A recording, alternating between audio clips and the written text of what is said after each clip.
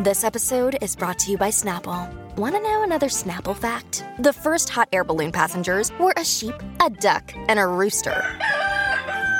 Ridiculous. Check out Snapple.com to find ridiculously flavored Snapple near you.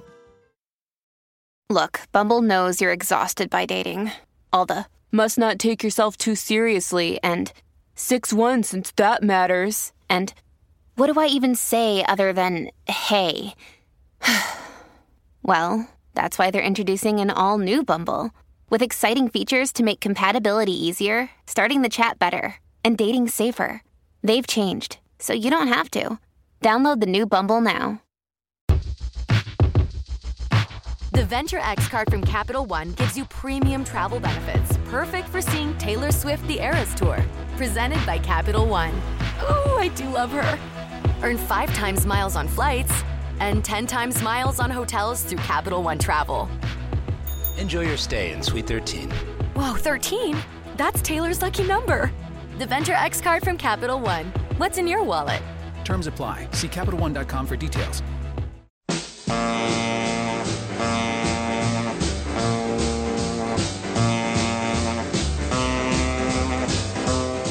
Welcome to Let It Roll, the podcast about how and why popular music happens, hosted by Nate Wilcox. Follow the Let It Roll podcast on Twitter at Let It Rollcast, and check out our website at letitrollpodcast.com. Let It Roll is a Pantheon podcast, and you can listen to more great podcasts at www.pantheonpodcasts.com. Nate uses AKG microphones and headphones. Today, author Maria Sherman joins Nate to discuss her book, Larger Than Life, A History of Boy Bands from New Kids on the Block to BTS.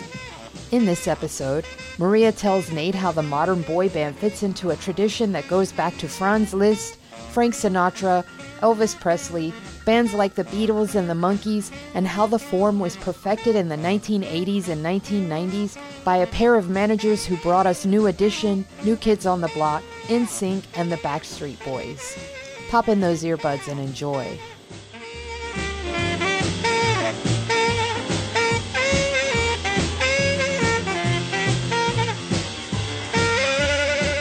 It's time to let it roll. I'm your host, Nate Wilcox, and today I'm joined by Maria Sherman, the author of Larger Than Life, A History of Boy Bands from New Kids on the Block to BTS. Maria, welcome. Hi, thanks so much for having me. It's a treat. I learned a ton from this book. This is kind of outside my comfort zone as a rockist, and I really enjoyed learning more about the boy band tradition. I mean, I've been aware of every one of these bands as they've come through, but never really dived deep. So it was a treat. But let's get started with the history of boy bands, because there's quite a long and pretty storied history of this. And you trace it way back. I mean, I know a lot of my listeners are going to say, oh, this started with doo-wop, or this started with Motown, this really started with the Beatles or the Monkees. But you take it a considerably further distance back than that. Yeah, it's a little bit tongue in cheek. I'm not one to shy away from adding some humor into this history, because it is supposed to be fun and lighthearted. But I begin my boy band history with Franz Liszt and the composer, and the reason for that is the sort of phenomenon of Listomania, that he was such a beloved composer in the mid 1800s that women, and I would imagine young women, would kind of lose it whenever he performed. And the reason I sort of chose to begin there is it seems like a very obvious early example. I had an ethnomusicologist friend at NYU turn me on to Alan Walker's Liszt book, and he kind of outlines this image of a young woman catching a piece of a cigar stump that the composer had smoked, and collecting it and turning it into a necklace. And it charmed me so much, because it seems like a really sort of obsessive behavior that a fangirl would do. And as we'll certainly dive into deeper throughout this conversation, that image of the really dedicated, enthusiastic young woman fan is really the sort of driving force behind the boy band story. So it made sense to begin there with a very early image of a young woman expressing their fanaticism in that way. And I think that was pretty apt. And Liszt, is right there at the start of commercial music. Sheet music was being published. People were buying tickets to go to the opera. People were buying tickets to see his concertos. The guy was a fiery piano player and set hearts aflame. And another factor that comes out, though, is the diminishment of the adulation. I mean, it's called Listomania, and there's sort of a slanderous element to the descriptions of this kind of adoration from the very beginning. Yeah, absolutely. I mean, mania is obviously a term we use for a state of mental disorder or, I guess disorder. I'm trying to be as delicate as possible, but it's written about so indelicately, so might as well begin there. The sort of pathologization of young women, like the idea of a fangirl being hysterical as opposed to just being really pure and excited, is something that comes across even then. And so now we're talking like it's been over 200 years of the image of the young girl being of the fangirl rather being sort of chastised for her enjoyment of music and how that comes across. And there's a second element in the boy band chemistry. I think you can break it down to two elements. And the first one is the reaction of the mostly female fans. And the second one is this idea of a group of male singers and harmony. And you trace that back to a different tradition. Yes, yeah, and I'm so happy that comes across clear to you, because this book is two histories. It is that the image of the fangirl and how she develops throughout the decades, and then when we get groups of young men singing songs, specifically secular songs and quartets, that sort of 4-part harmony that eventually evolves into the boy band story. That was sort of like a harder tradition to track for me in writing this book, mostly because if I were to do any group of young men singing together, we would get into some sort of religious music, and I would be going back as far as recorded music would allow. And that's a little impossible. And I think people would think that's a little ham-fisted of me. But I trace it back to to barbershop quartets in the 1930s, because that's when we get men who are also wearing uniformed looks, which is very obviously a boy band trope, singing those 4-part harmonies. And also they're sort of divided, or each man, I should say, is recognizable about their skill set. You'll typically have a lead, a tenor, bass, baritone. Each of them have a defined role within this group that is meant to be seen as a unit, which is, of course, the sort of bread and butter of a boy band. Absolutely. And there was one group in particular, I think, that put those two elements together first. I mean, we had a long pop tradition of manias, Rudy Vallee in the crooner age, Frank Sinatra, Elvis Presley, Johnny Ray. But it was the Beatles who first combined the two things in the modern sense. I mean, but you bring up Frankie Lyman and the Teenagers because he flirted with it. Which do you count as the first sort of pre-modern boy band? I like to use Frankie Lyman and the Teenagers for a few reasons. I think when you watch videos of them, it's very clearly that this feels very proto boy band to me. There's that sort of de facto frontman in Lyman, and he's 13. He's very young, and the first boy bands were pretty young, or many of them were, especially black boy bands. They had very young performers, the sort of image of innocence and purity through that pop performance. All of the songs are very PG. I like to call them crush songs, not love songs, because they're very innocent in that particular way. And also there's something to be said about the time period. In the 50s, the American teenager is now being an accepted demographic of person. They have spending power now. They're slowly becoming the sort of pop culture tastemakers that we know teenagers to be. Pop music is such a young person's game, and this is when we start to see that really come into the fold. But then, of course, I should have gone deeper into Bobby Sockers. I agree with you, and I do mention Sinatra a bit, but the issue there is, of course, that's a soloist and not a group performance. But there's certainly a history there, and there's a Fangirls book that came out last year that dives into that deeper by the British journalist Hannah Ewens. That's certainly worth checking out if people are more interested in that history. But I like to go Frankie Lyman, and then that gets me into the Beatles in 1960. And the other element, though, is Motown, where Berry Gordy built a music factory, and this idea of the Svengali behind the scenes who puts the group together, finds the songs, produces it, is very much a staple of this history going up to today. Absolutely, and you'll find if you do any research into any interviews with the producers, Svengali and Presario types behind boy bands, or even their managers, a lot of them will always say that they're trying to recreate Motown. I mean, there's so much press around Korean pop music now, sort of contemporarily, as the current evolution of this music and of this idea. Well, they'll describe soul as some sort of modern Motown. It's really Berry Gordy who creates this foundation where producers and music minds are realizing that you can sort of take pop music, which is this really creative, lovely endeavor, and mechanize it. You can turn it into that sort of quote unquote factory system. You can streamline the process and just get the best performers and the best songwriters and produce the best product, essentially.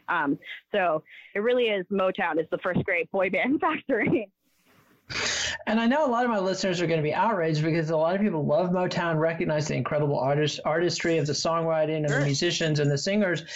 But the thing to remember is in the 60s, Motown, other than the Beatles and Bob Dylan and a few people like that, critics tended to deride them and compare them unfavorably with Stax and what they called soul. Motown didn't even get designated soul until retrospectively because it was seen as pop, and pop is always bad in the critical lexicon. But there's one element that I think that, and you make it pretty clear, that the Beatles really added one thing, which was the really distinctive personalities and the greater balance. Because even in groups like the Temptations, you would have a lead singer and a front. And the Beatles were younger, and there was also 4 of them with really clearly drawn personalities. And that idea of archetypes runs through this whole history. Put it in terms of Beatles, kind of the archetypes you talk about in the book. Yeah, it's interesting because the Beatles, clearly all 4 of them have distinct personalities. And I think even by virtue of the fact that you could name all of the Beatles shows the success in that idea, in sort of developing those archetypes. However, I think when we consider them in the modern interpretation, it's developed so much from the Beatles. Like the sort of the modern iteration of that would be like your heartthrob, your bad boy, all of those designations that feel very like teen pop, teen magazine-y, which of course that they are.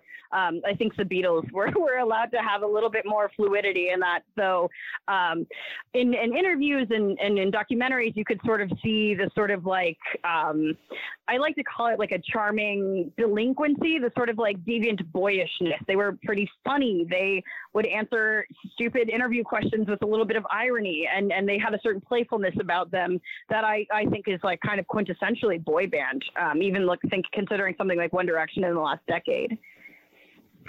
And the next big step towards perfecting our modern boy band formula was the completely manufactured group. And that comes along with the Monkees, because the Beatles put themselves together. Brian Epstein was the great Svengali, George Martin was the studio mastermind, but the Beatles put themselves together. That was not the case with the Monkees or the Bay City Rollers or Menudo and on down.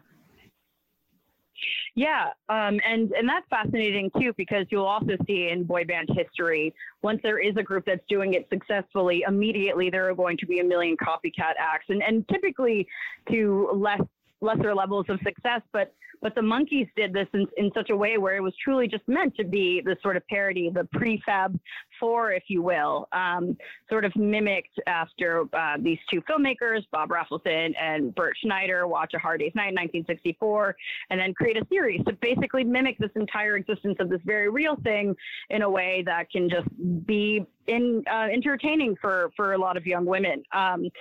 It's also interesting to me that the Monkees sort of start on this television show, because that too becomes this reoccurring behavior in the boy band story. The idea that you can sort of make up a group on TV and people have access to that, and they like that feeling of accessibility. Absolutely, and we're running quick on time for our history segment, but I want to mention a couple things about the next groups in the chain. And the Bay City Rollers are a manufactured group. They're still playing instruments, but they're manufactured. They're put together by Svengali. And as much as they've been dissed critically, I want to remind everybody that they were the Ramones' favorite band. And pop punk is actually going to come back into this thread in the 2000s. So it's fascinating to me the way these threads come in and out of the stream that we're covering. And then the next group is really Menudo, the famous Latin American group. And they were highly manufactured. They produced Ricky Martin, but they were replaced at 16 and managed to have a much longer tenure than most of these bands. bands. But that brings us to the band that I think really started it all, and you basically started the book with. And let's hear one of the songs from New Edition. This is New Edition singing Cool It Now.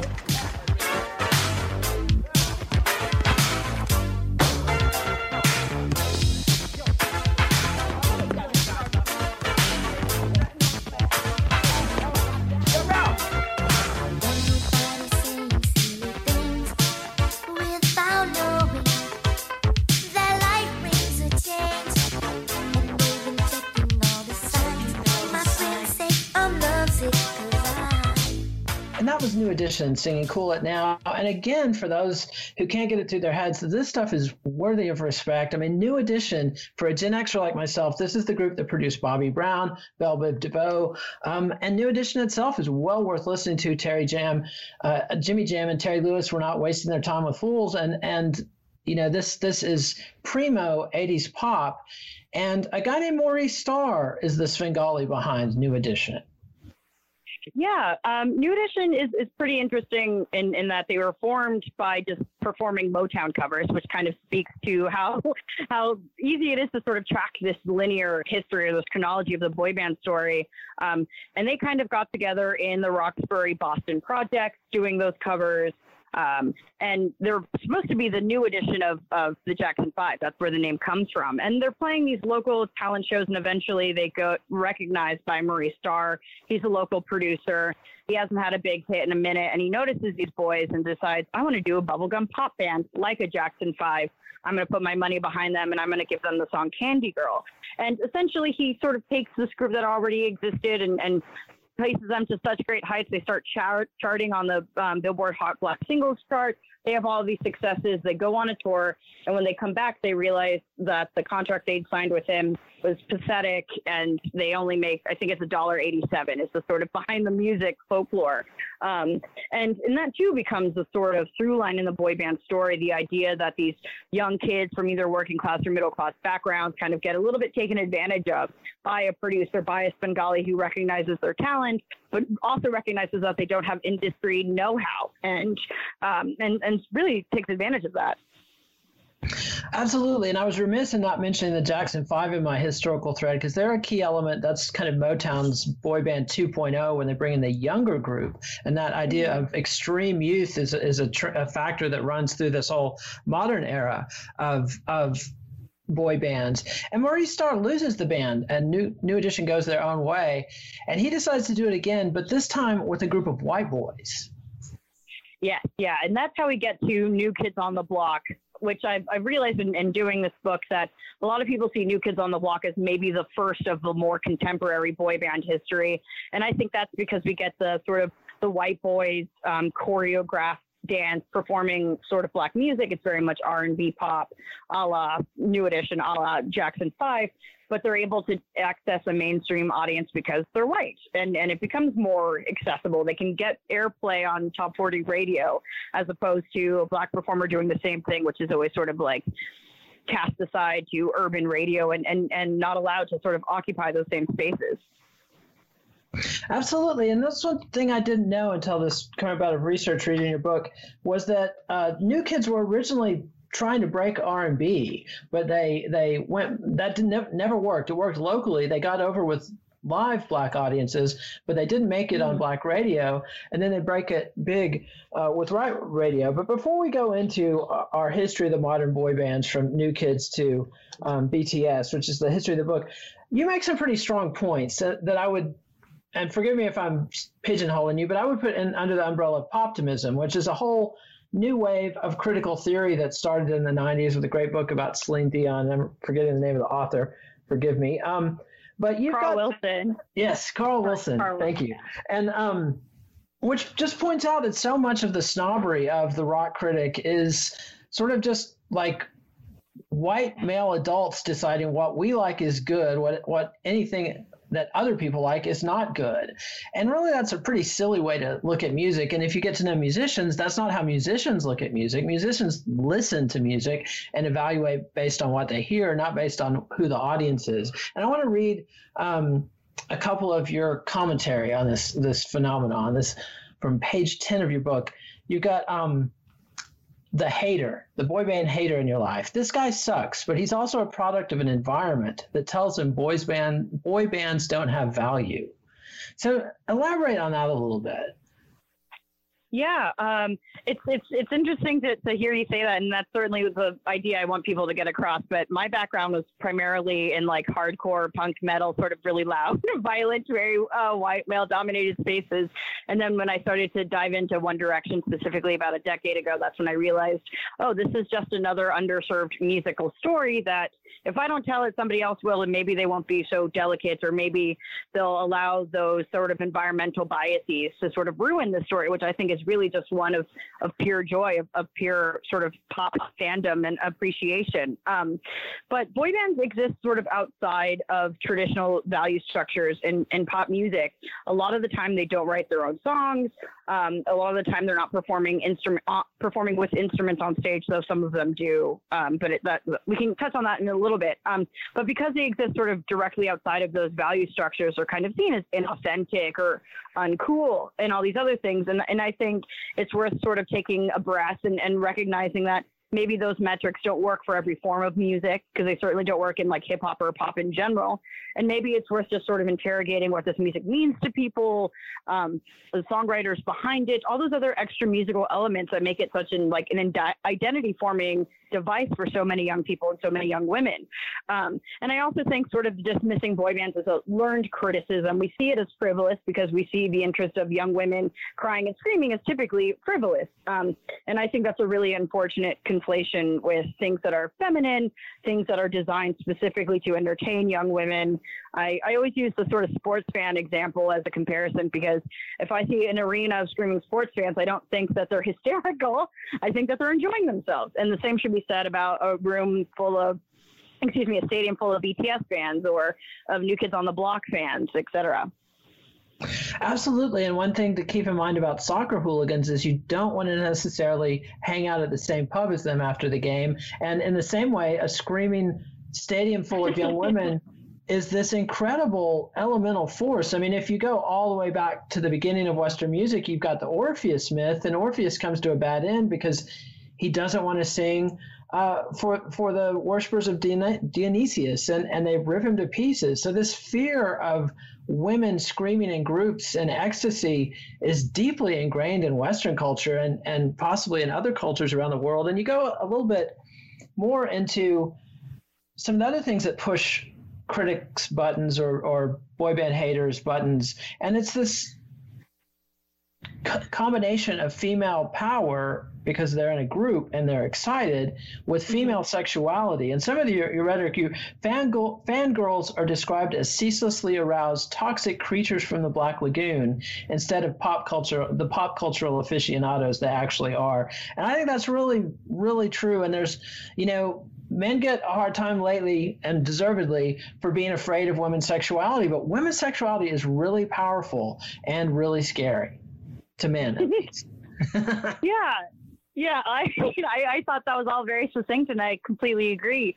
It's also, I think immediately, and I think it's also like a terribly heteronormative reading of this music, and that's probably maybe a conversation for another time, that the only reason like young women would be interested in this music is because there's some sort of like sexual revolution happening there, and for many it can be that, which I think is also a cause for celebration. One, because female sexuality is given so few places to commune in pop culture, or at least in this way, and two, I think boy bands kind of exist outside of traditional images of what we think of like heartthrobs to be. They're very much not like a Magic Mike, like a six-pack muscular kind of guy. They're sort of really soft and delicate and sensitive, which obviously is something that rock musicians have flirted with since the beginning of time. I mean, or I'm just thinking of like something like David Bowie, or like Robert Smith wearing mascara, or like even Young Thug wearing a dress recently.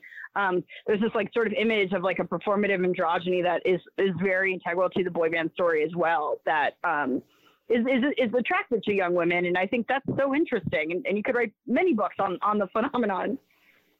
Absolutely. It's boy bands have sort of taken the Brian Jones branch of the tree and ignored the Keith Richards branch of the tree. And there's a great little line you have, or paragraph, where you've got a list of things that men think are manly: beards, big dogs, cars, guns, steaks, fighting football, lumberjacking, explosions, leather jacket, whiskey, cigars, man caves, and not asking for directions. I guess you got that from Cosmopolitan, but that's sort of a perfect list of all the things that are not on the list of a prime boy band.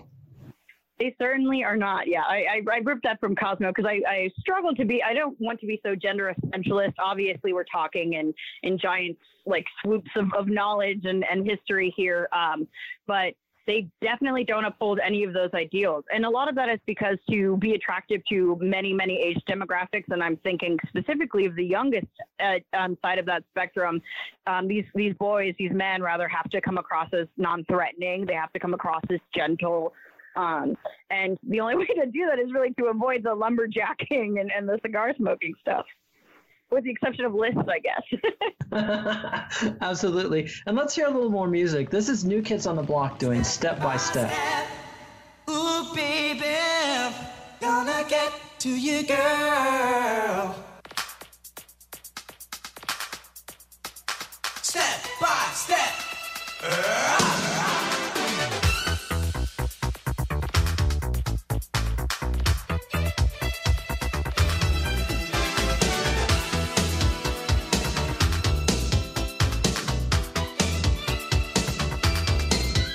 I think one thing where disincluding New Edition from the tradition of boy bands, which I'm not accusing you of doing, but I think in the popular consciousness, it really does start with New Kids on the Block. And I'm not going to call them NKOTB. I was glad when you called them New Kids on the Block, and I'm sure you did that for length on the cover of the book, but I always hated that when they switched their name. And I have a personal anecdote I got to throw in. When I was in my 20s, my niece was 10 years younger than me, and she was a huge New Kids on the Block fan. And I bought tickets for us to see them live for her birthday. And by the time they came, she was no longer into them. They were called NKOTB, and we had this pretty awkward concert situation of the two of us kind of watching the crowd react to New Kids on the Block rather than her reacting to New Kids on the Block. And it always poisoned me against the NKOTB thing. And I just think that was a total jumping in the shark moment. But let's get back to the story. So Maurice Starr learns his lesson from New Edition, apparently, because I don't recall reading or hearing that he ripped off New Kids to the same degree, and he stayed with them almost to the end and was the songwriter for much of their work. Well, Maurice Starr and New Kids certainly had a tumultuous end, but it was mostly because New Kids started to feel as though he wasn't taking them seriously, and that he was also trying to sort of take credit for all of their successes.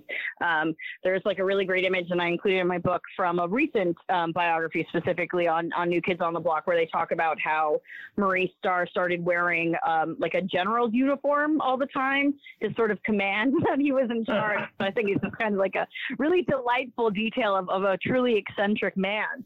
So eventually New Kids on the Block do kind of go their separate ways away from Starr. But then by that point in time, they'd been around for a good number of years, and you sort of see a decline. I should also add that in the boy band story, because they hit so hard and fast and become so popular so quickly, typically beginning with something like New Kids on the Block, their downfall is typically as swift. Guys want to start individuating and doing their own solo music, or they want to do something a little bit more aggressive. They start to reject the boy band identity. And with good reason. I think the way that they're written about it says if they're in perpetual childhood, like they're Peter Pan or something, and nobody wants that.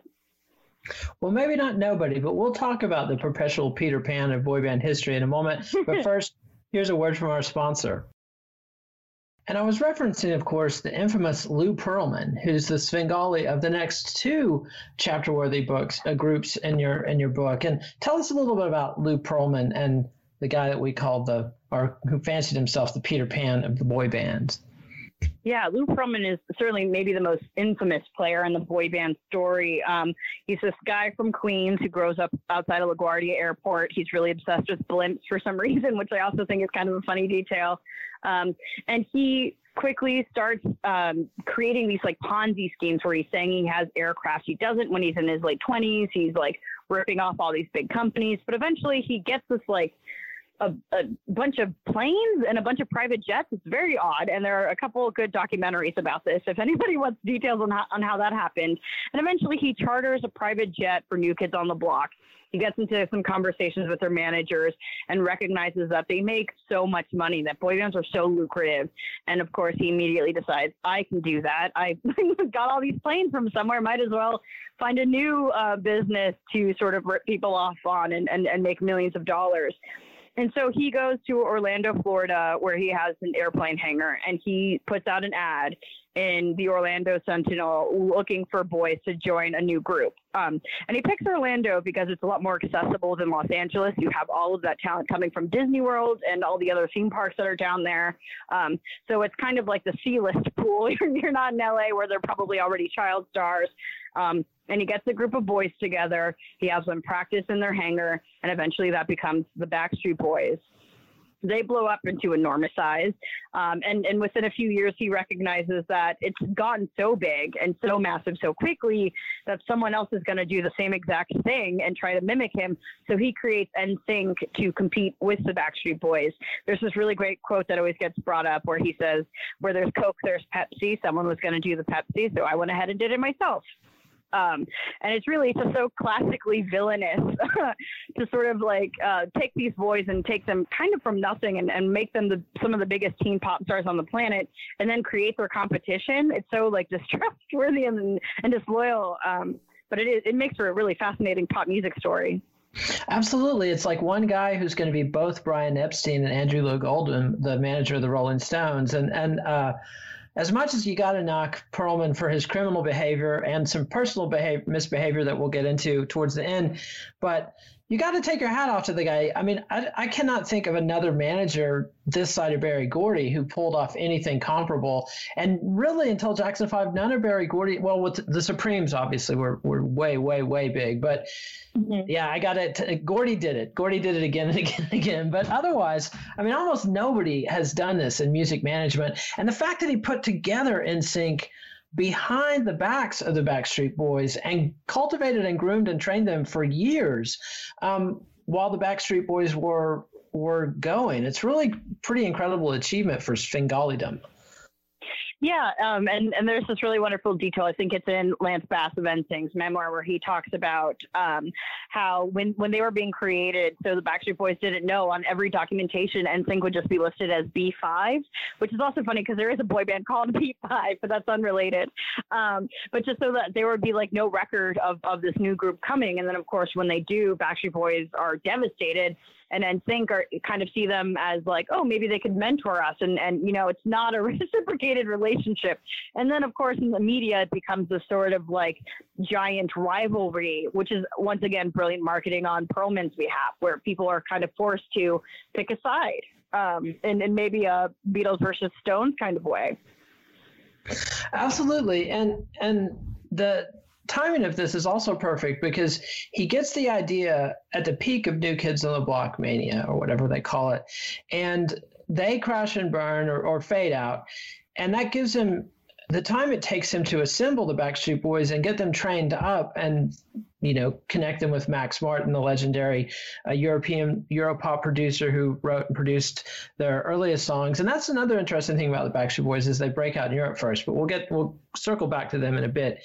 But the net effect is that there's a late 90s boy band renaissance, that the New Kids are kind of pre-grunge. Grunge kills almost everything in the pop world, and grunge fades just in time for Perlman to come along with the Backstreet Boys and NSYNC, so that, you know, by the turn of the millennium, they are absolutely kings of pop. Yeah, and beginning to sell records like have never been seen before. It is really interesting to me that Perlman can kind of see what's come before and sort of explode it into such an enormous size. And then there's so much of what he created that is really kind of what we look to when we think of what boy bands do. We think of the image of Backstreet Boys walking down the tarmac in the I Want It That Way music video. We think of boy bands kind of breaking big in Europe, as you said, in Germany in particular, before making it over here. We think about them, or I guess this is more NSYNC, but like linking up with like a Britney Spears and becoming this sort of like teen pop force where they're truly inescapable. And then, of course, we also think of TRL, where MTV's Total Request Live, where they became sort of daily fixtures, just kind of furthering their complete ubiquity. Absolutely. And then there's yet another change in era that the Millennium Pop era comes to an end. And then the next era, the next wave of boy bands doesn't take very long to come along in the early 2000s. And it's connected to pop punk of all things. Tell us about the Jonas Brothers and how they brought pop punk back into this tradition. Yeah, so when Backstreet Boys and NSYNC call it quits, it kind of aligns completely with the downfall of the music industry in general. Everything becomes digital. You can no longer move 2 million units in a week. I guess you can now with Korean pop, but that's a conversation for another time. People are kind of exhausted by boy bands. There were so many that were cropping up. There was like a lack of interest. So the only way it was really going to work is if somebody sort of rebranded what a boy band did. We were kind of sick of the dancing and unison R&B pop sort of thing. And in comes the Jonas Brothers, and their job as sons of a New Jersey pastor, very much related to the Disney Channel, is to perform music that reflects what's happening elsewhere in top 40.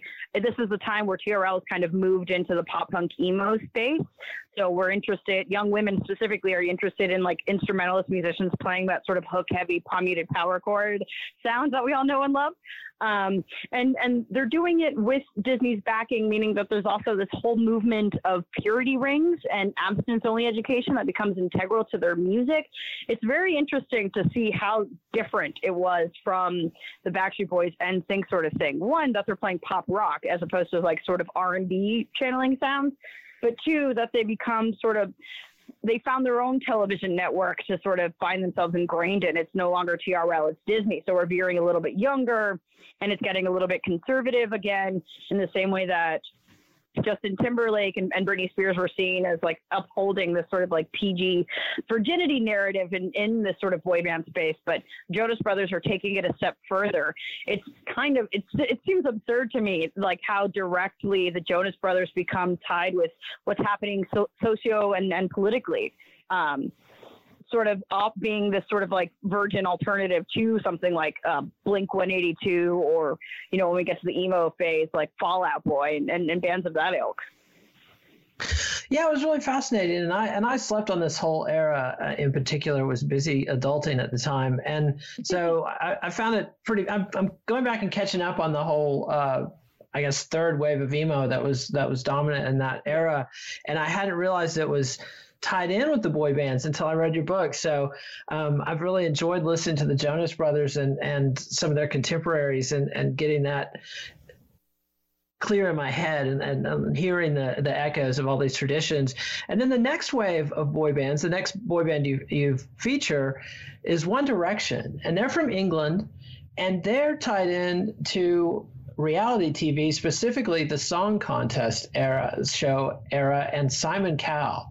Yeah, like I've mentioned a couple of times, boy bands on TV kind of go hand in hand, but that's mostly just to make sure that they are everywhere. It's that idea of total ubiquity, either in their country or around the world. Ideally around the world, because, you know, they want to make a lot of money. They want to be all around. They want to be everywhere. And One Direction's fascinating because historically Americans have not been open to British boy bands, with the exception of the Beatles, of course, obviously. But in this sort of like contemporary framework, we prefer American boy bands. We just sort of always have. But One Direction come around at a time where we can actually see them form. We see them enter the X Factor UK, which is the reality singing competition that they formed on. We see them enter as soloists. They're not very good singers, but they're adorable. They have this sort of like charm and charisma that's kind of palpable even then. And we see Simon Cowell, who has made a bunch of successful boy bands in the UK, specifically look at them and decide, okay, these boys need to come together. We can train them together. They all have a different personality and vocal range, and we can make this work. And it's actually that element of watching them come together, viewers and fans getting in from day one, that is really kind of inseparable from the level of success that they had, because the only thing a boy band fan wants, or I guess the thing that they want the most, is that level of access. They want to feel like they have some sort of participatory role in the success and in the story of their boy band. You know, they want to feel as close as possible, and putting it on TV allows them to do that. I should also add that they came in third, and being an underdog in the boy band story is such another key element. People love, not the best, but this idea that they can really kind of get behind a cause because, like, everyone needs to take this seriously and I'm going to fight for this. I was also going to say that the Backstreet Boys went on Star Search, and then there was and they lost, and there's a sort of history of boy bands going on reality TV and not winning. But then when they leave, everybody wants to rally around them. They want to see them win in a different capacity. And boy, didn't they. Absolutely. And I think that goes, New Edition came in second at the talent contest Marie Starr found him at. Yeah. And then the final group that you focus on, and we do not have time to cover this in the detail it deserves, is BTS, which is part of the K-pop scene, which is a massively important phenomenon in pop music. Tell us just a little bit about it. Yeah. Oh, God. It's so hard to sort of distill. BTS is fascinating for a variety of reasons. They kind of arrived right when One Direction dissolved. And typically in the boy band story, there's a couple of years before people are ready for another big boy band to sort of take over their life. It's not the case for BTS, and I think there are a variety of reasons for that. And one is simply that generations have gotten shorter. So young people, there's a new generation of young people who are going to be obsessed with BTS who weren't obsessed with One Direction. But they take that idea of like using social media and reality TV to the next level. They're constantly accessible. There's a sort of constant content creation, and they're always satiating their sort of insatiable, massive global audience. But I find them so fascinating, and I love to continue to watch their career rise and their profile rise, because they aren't a white boy band. That's kind of very obvious. And they perform almost entirely in Korean. They just released their first English language single a couple weeks ago. And it's really sort of exciting to see that a younger audience no longer requires Anglophonic music to get behind. They're really sort of global. They're curious about other cultures. They're politically progressive. And I don't know. I just think BTS symbolizes so many great things. I think you can tell in my tone. Absolutely. And it also perhaps is a harbinger of the decline of the American empire, which is probably a good thing for everybody. But let's hear another song, and then we'll go back to the infamous Lou Pearlman and dive deep on Backstreet Boys and NSYNC. And this is the first Max Martin produced single for the Backstreet Boys. We've Got It Going On. I'm going to include a little bit of them introducing themselves in a video at a radio station. And then they'll sing the song, We've Got It Going On. Yo, what up? This is the B-Rockster Brian. ¿Cómo estás? This is Howie D. Hi, this is Nick. What up, yo? This is AJ. What's up? What's up? This is Kev. Oh, Backstreet Boys, we got it going on. Speaking of which, you just did the video for that song today. Tell us about it. Everybody groove to the music. Everybody jam.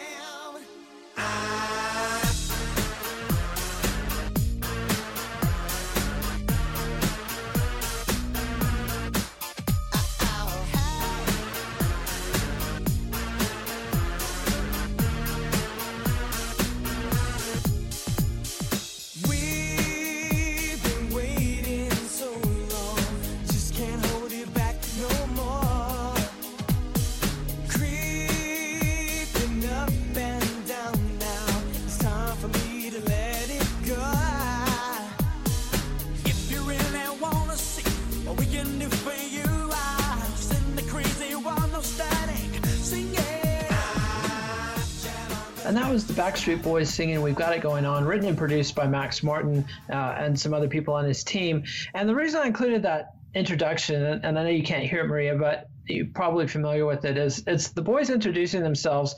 And my visceral reaction as a dad and a 50-year-old dude was just to really want to punch these kids in the face. Oh no! Whenever I really dislike something, I always dive back in, and now I've become fascinated with it and really like it. And it's totally unfair to want to punch Nick Carter in the face when he was only 13 or something at the time. But that's just the sort of knee-jerk reaction I had, because I think there's something as a guy when you observe other guys drawing the attention of women or engaging in behaviors that you know are going to succeed and drawing the attention of women and girls, you really resent that. And I think that's where a lot of it's not just misogyny. I mean, misogyny is a big factor in the denigration of boy bands, but I also think there's a visceral sort of, it's just like the way audiences always wanted to beat up Brian Jones and the Rolling Stones, and he would taunt them, and there's something to that. But let's talk more about the 80s and 90s era, the Maurice Starr and Lou Pearlman. And one thing that really fascinated me about Maurice Starr was it's a pretty rare instance of a black entrepreneur in Svengali running a white band. And talk a little bit about what were the circumstances in Boston that allowed him to find a group of white kids who could do the kind of music he was familiar with and wanted to do. Yeah, and I'm very happy you pointed that out, because I try to make it clear early on in the book that though I think the sort of accepted idea of what a boy band is typically 3 to 5 white boys dancing in unison and singing sort of these obvious, like I guess hard to diminish the harmonies they can at least sing. We can give them that. Is that it's totally a white phenomenon. And I think a lot of that actually goes back to Pearlman, and I'll just touch on this really quickly, where he thinks the etymology of boy band actually came from 1980s in Europe when German audiences were enamored with like a New Kids on the Block. And by that point in time, we're already writing the Black history out of the boy band story, right, when we get the term. So I think that's kind of indicative of how the story has been viewed. However, I think it was always going to be a sort of Black artist who takes this and explodes it to enormous size, or at least attempts to, because the boy band phenomenon up to that point in the late 70s, I guess 1978, when New Edition get together, has been Black music. Motown being an obvious example of that, or Menudo, where you have like a brown boy band. I think it makes sense that too it would be sort of ripped off by a white Svengali type and sort of also exploded into enormous size. But to kind of go back to New Kids on the Block, after New Edition basically gets rid of Starr, because they came home and they had that pathetic check, and they were like, okay, well, obviously this isn't working. We're performing and working hard and we're not making any money. Maurice Starr waits 2 weeks, is the folklore, and then he decides he's going to try and start finding a white New Edition, which becomes New Kids on the Block. And he's actually able to do this because of something called the Racial Imbalance Act. And this is in Boston in 1965. And it's a law that requires one school with a population of more than 50% of one race to desegregate through busing. And what happens is you now have white kids going to school in Black neighborhoods and vice versa. They're really attempting to desegregate through this way. And what happens is all of the boys of New Kids on the Block, or at least most of them, end up in Roxbury, which is the very neighborhood that created New Edition. So it was almost as if they came to him in some capacity. And because there were these white teenagers who were like in Black neighborhoods listening to Black music, they became familiar with Black culture and Black songwriters. They became obsessed with Johns and Crew and New Edition and other projects that Maurice Starr was working on. So it was very much like he got very lucky, essentially. Like these kids kind of came to him. Absolutely, and there's a time and a place, and it's also a famous anecdote of Donnie Wahlberg, the bad boy of New Kids on the Block. For his 13th birthday, gets enough money to buy an album, his first album, and he's torn between 2 records, and he's looking at the back of them, and they both say produced by Maurice Starr, and he marks that name, and a couple, not very long later, he's auditioning for Starr. But I want to mention, all of this really is happening in the shadow of the massive, massive success of Michael Jackson's Thriller. And for people, I think, of the age group of New Kids and up, singing and dancing together is absolutely the definition of pop in the 80s. Michael Jackson rewrites the books. Michael Jackson is the first African-American star that is the biggest. He's not Chuck Berry to a white Elvis. He is it, and his biggest rival is Prince, who's also Black. So it's a very interesting period in American racial dynamics, and also this era when, virtually every white boy in the country was being raised on rock and guitars and that tradition. And the harmony tradition and the dancing tradition had been excluded from rock. And so the new kids were very unique in that they were white kids who were hip to that, to the degree that they were hip. And that's always kind of my thing with new kids, is like going back and looking at this. I became a convert to New Edition when Belle Biv DeVoe hit big with Poison and were part of the New Jack Swing, and I could not ignore that. And it was obvious that Bobby Brown was a very talented R&B singer, so I kind of went back and looked at New Edition. But new kids, I didn't even realize at the time, even when I saw them live, that they were part of that crew, essentially, or part of that family, because they just came across so white. And this show isn't about aesthetic judgments, but they're just not as good as New Edition. If I can say that. Wow. Yeah. Well, yeah. I mean, there's certainly an element of that. And if you go through New Kids on the Block interviews, they're very quick to say that like we exist because of New Edition, and in many ways they do. Not only because that's the music that they were exposed to, and that's the music that they loved and sort of learned to sing and dance to, but just they owe everything to New Edition. Essentially, they were really called the White New Edition. I can't sort of stress that enough. And I really love that point you made about Michael Jackson, because it's interesting. I still think he's sort of like a god in this boy band movement, even up to K-pop. He's really seen as like this is what we want to become. This is the sort of impact we want to have. Yeah, absolutely. And that brings us to the next part of our story, Lou Pearlman. And let's hear the second Lou Pearlman band, NSYNC, with Justin Timberlake singing "It's Gonna Be Me."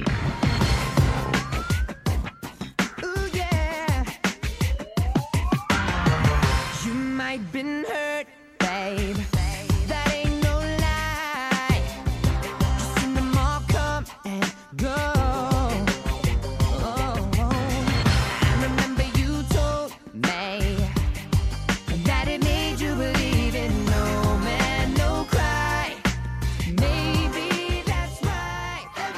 And that was NSYNC singing "It's Gonna Be Me," and I picked another Max Martin song. I just like Max Martin, I guess. But let's talk about one other element, and Michael Jackson sort of foreshadows this. But one knock against boy bands, I think, is also that there's just an aura. This society is so obsessed with pedophilia, and obviously it's a terrible thing. But there's this suspicion or this assumption that there's got to be, you've got an older man who's passionately interested in working with younger people, and because of the Catholic Church scandals and the Boy Scout scandals and everything, we've just come to accept that that's probably happening. And with Lou Pearlman, it probably was happening. Yeah, absolutely. And now, especially after his death, he died in, I want to say 2016. I'll have to look that up. Someone will look this up, I'm sure. It was 2016, yeah, in prison. It was 2016. Yes, in prison. And since that, there have been like 2 documentaries made about the guy, and a lot of them involve some of his smaller boy bands, because he was always trying to create more, even after the Backstreet Boys and NSYNC, and even after the boy band phenomenon started to end. I'm thinking of groups like O-Town, who were created on MTV's Making the Band, and LFO and all these other groups. They've started to come forward and talk about some really inappropriate behaviors that Pearlman had, and I think that they felt, of course, threatened by, but also weren't vocal about. And it was a sort of accepted,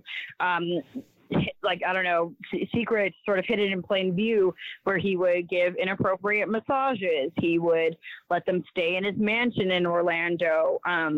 It's always sort of like skirted around the truth, but now after his passing, more and more boy bands will explain, like in detail, of like sort of the inappropriate behaviors that Pearlman had. But I will say, I think with the boy band story in general, there's obviously like a long lineage of exploitation, but like that's in primarily like financial exploitation in the case of Star. But with Pearlman, it's really sort of heinous abuses, and it's really frustrating as somebody who studied this for so many years that all of the details are still not available. And I'm sure that there are a lot of NDAs and contractual agreements into why we'll never really know what happened to Nick Carter when he stayed at Pearlman's mansion in Orlando, or some of these other boys, especially from smaller boy bands, who basically just accepted that he might be a sexual predator because he could make them famous, or he can make them have a successful career, which feels sort of like horribly classic Hollywood story. It's really sort of terrible stuff. Yeah, and this is, in many ways, this whole series of Let It Roll is just sort of telling the same stories over and over again. There's only about 4 stories, and Lou Pearlman managed to work in about 3 of the 4 elements into his story, and he went to prison for massive financial fraud. I mean, ripping off both Backstreet Boys and NSYNC, and unlike Maurice Starr, who apparently, if not changed his ways, improved his ways and cut the new kids in for a bigger slice, Lou just ripped everybody off all the time. And it turns out his entire business empire was built on fraud and Ponzi schemes. And he was the biggest Ponzi schemer until Bernie Madoff came along a few years later. So, yeah, I mean, I don't want to sully the music with Lou Pearlman. I mean, I think that all music can be sullied. Michael Jackson, R. Kelly, there's plenty of unsavoriness with Led Zeppelin and Iggy Pop and so many of my personal favorites. So I don't want people to get the idea that this is some uniquely sullied genre of music at all, because I've really enjoyed listening to the music and learning about it and talking to you, Maria Sherman. It's been a delight. The book is Larger Than Life, A History of Boy Bands from New Kids on the Block to BTS. Thanks so much for coming on the show. Thank you so much for having me.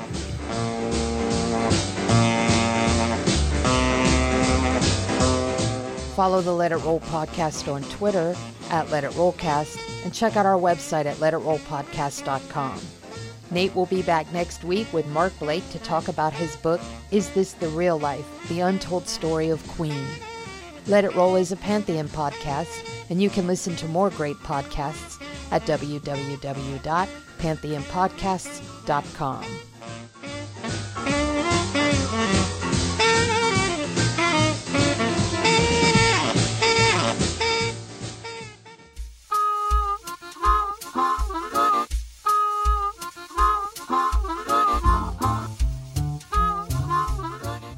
Larger Than Life, A History of Boy Bands from New Kids on the Block to BTS is published by Black Dog and Leventhal.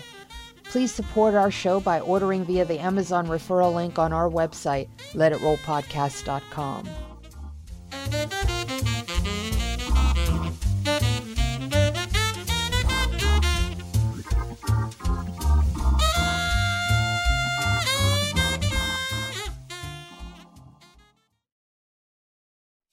Venture X from Capital One is the travel card for people always asking, where next? You earn 10x miles on hotels and rental cars, and 5x miles on flights booked through Capital One Travel, and 2x miles on everything else you buy with Venture X. Plus, receive premium travel benefits like access to over 1,300 airport lounges. The Venture X card from Capital One. What's in your wallet? Terms apply. See CapitalOne.com for details. It's NFL draft season, and that means it's time to start thinking about fantasy football. FantasyPoints.com features industry-leading experts and prognosticators using proprietary hand-charted data to help you score more fantasy points. FantasyPoints.com is the place to go for whatever kind of fantasy football you play. Whether you play fantasy football, daily fantasy sports, or do a little bit of everything, Fantasy Points has the meticulously researched content to guide you to victory. And why wait for the fall? Fantasy Points also covers the new spring football league, the UFL. Join the guru, John Hansen, Scott Barrett, Joe Dolan, and other massive names in the fantasy football universe with an exclusive offer. Use code Pantheon for 15% off any Fantasy Points package, including the all-in package, with access to every article, tool, and data nugget that Fantasy Points has to offer. That's FantasyPoints.com and code Pantheon for 15% off at Fantasy Points. FantasyPoints.com, code Pantheon. Score more fantasy points.